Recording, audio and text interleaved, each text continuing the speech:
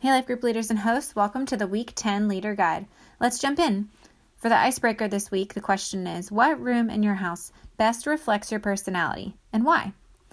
This question will help us learn more about our group members in a fun way. So for some, the foyer may represent their welcoming personality. Others could say the formal living room best encapsulates their professionalism and class. Some may say that the basement reflects their dark and mysterious side. In any case, have fun with it. So after your icebreaker, jump into prayer and then read the passage, which this week is Psalm 16, and we'll have a special message from Pastor Matt Keeler. So question 1, which is what stood out to you in this section of scripture or from Sunday's sermon, is your standard opening question. There's no right or wrong answer, but you're just searching for what the Lord and the Holy Spirit have been trying to say to your group members without any sort of leading or direction to begin with. So, then after that question, you can jump into number 2. What benefits of trusting the Lord does David describe in Psalm 16? So this question allows your group to identify the good things about trusting in God that can be found in either the main points in the sermon or anything else really that's picked out of the scripture or the text this week. Because Pastor Matt outlines 5 main benefits of trusting the Lord in his sermon. As we trust in the Lord, we know that we're safe, according to verses 1 through 3. We are surrendered in verses 4 through 6, steadfast, verses 7 to 8, secure, verses 9 and 10, and finally in verse 11, satisfied.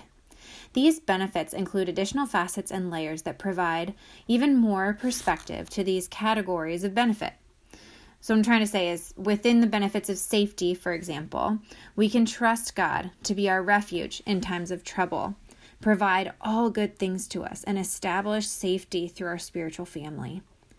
Through the benefit of surrender, we have peace and freedom that come from knowing our boundaries and inheritance in Christ. The benefit of steadfastness permits us to praise and produces in us strong confidence in the Lord. Trusting God for our security results in rejoicing and physical healing, as well as an eternal perspective. Satisfaction is a display of how we have trusted God to meet our every need now and for eternity. The intention of this question is simply to make observations of the text and or refresh our memories on the points of the sermon. Hang on, if you can, until question 3 to analyze or personalize the meaning of the benefits of trusting God. All right, question 3. What benefits of trusting God do you value or resonate with the most, and why? So the goal of this question is to talk on a more intimate level about the benefits that we have in trusting our Lord, seeing which one resonates with group members more specifically. This is a great time to encourage your group members to testify about times when they have trusted God and experienced these blessings in real ways. For example, someone may be able to talk about a time when God preserved them while in a precarious situation. Or another member may be able to talk about how they were able to surrender their gods or idols or things that they were holding on to in order to accept Christ as Lord in their life and over the things that are in their lives. Group members may also simply discuss the benefit that brings them the most comfort or the one they see most often playing out in their lives. Whatever the case, the hope is that as we hear one another's stories, that we're being built up and our trust in the Lord is growing stronger. Question 4. In which areas of your life is it hard for you to trust in the Lord? So the purpose of this question is to help group members identify specific ways in which it's challenging for them to trust God. The answers to this question will likely be personal yet varied. Pastor Matt gave us a great list of things which we may have trouble trusting God. Can you trust Him with your finances, your relationships, your parenting, health, career, retirement? There are many more things, both general and specific, that our group members could be struggling to trust God with. It may be helpful for you to have an answer ready to lead with if some are a bit shy to share their struggles with the group. Encourage them that there will be no judgment, but only encouragement and prayer support as desired or needed. All right, question 5. What steps can you take this week to build your trust in the Lord? So the goal is for your group members to identify specific steps that they can take in order to strengthen their confidence and trust in God. Different people be ready for different steps. Some may want to commit to praying or fasting to build the trust they need in the Lord. Others may want to find a counselor or trusted friend with which they can discuss their doubts and decisions. Some may have other creative ideas that they would want to share. In any case, this is a great spot to encourage prayer or accountability partners to work through any trust issues they may have with the Lord. Whatever these steps are, when they're taken within a safe, believing community, they can be really powerful and life-giving. So remind your group that it's the Holy Spirit that empowers and equips you to follow His word. Be prepared, again, with your own answer that you might be able to share in order to get things started. And be sure to pray for these things in your prayer time.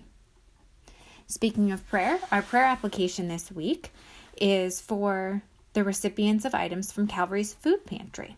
So please pray for those that receive food from Calvary's food pantry, that they would trust in the Lord to provide for their needs and protect them from harm. Pray also ultimately for their salvation if they do not know the Lord. Okay, our leadership notes for this week include leadership considering challenging people. So for this week's leader note, I wanted to pass along excerpts from an article I read at gotquestions.org titled, "What does the Bible say about dealing with difficult people?" I thought it was very appropriate for the topic. It provided me with a comprehensive view of the Bible's examples and perspectives related to working with challenging people in our lives. So here we go. We all know people whom we find difficult in one way or another, and we're all called upon to deal with difficult people at some time or another. A difficult person may be one who is condescending, argumentative, belligerent, selfish, flippant, obtuse, or simply rude. Difficult people seem to know just how to push one's buttons and stir up trouble. So dealing with difficult people becomes an exercise in patience, love, and grace. Our response to difficult people should model the examples provided by Jesus, for he surely dealt with many difficult people during his time here on earth. In his interactions with difficult people, Jesus never displayed an attitude of harsh superiority or dismissive pride. Rather, he showed authority under control. He used rebuke when necessary, but he also dealt with difficult people by remaining silent, asking questions, pointing them to Scripture, and telling a story. In the Sermon on the Mount, Jesus was quite specific about dealing with difficult people in love and humility. And Peter encourages us to repay evil with blessing, because to this you were called so that you may inherit a blessing. In dealing with difficult people, we must guard against pride and show God's love toward them. The book of Proverbs provides much wisdom in dealing with difficult people. Proverbs 12:16 promotes patience in our relationships. Proverbs 23 commends peacemaking. Proverbs 10:12 encourages love. Proverbs 17:14 values foresight and deference. If possible or necessary, it might just also be best to avoid the situation by carefully choosing whom we associate with, according to Proverbs 22:24. Dealing with difficult people is unavoidable. When we deal with difficult people, it's easy to respond in the flesh, but that just brings out the worst in us.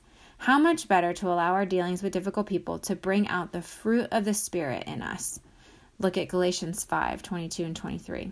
By the grace of God, may we deal with difficult people in love, joy, peace, patience, kindness, goodness, faith, gentleness, and to top it off, self-control. May we extend the same love, grace, and mercy that God extends to us, and may we be careful not to become the difficult people ourselves. Well, hopefully these encouragements were helpful to you, and we don't have too many difficult people around us, but in any case, this is a great way to approach some of those struggles that come along with these relationships. So our leader host announcement for this week is the same as the last week. Just as you consider the week of Thanksgiving, which is November 20th through 25th, just remember to think ahead about whether your group will meet. We will provide a leader guide for that week, but do not feel pressure to meet. This is often a time when groups do take a break in some way. So go ahead and think about that, pray about that, but also be sure to communicate that to your group members. All right, well, thanks everyone. I'm praying for your groups and your meetings this week, and I'm just grateful for all that you do. We'll see you soon.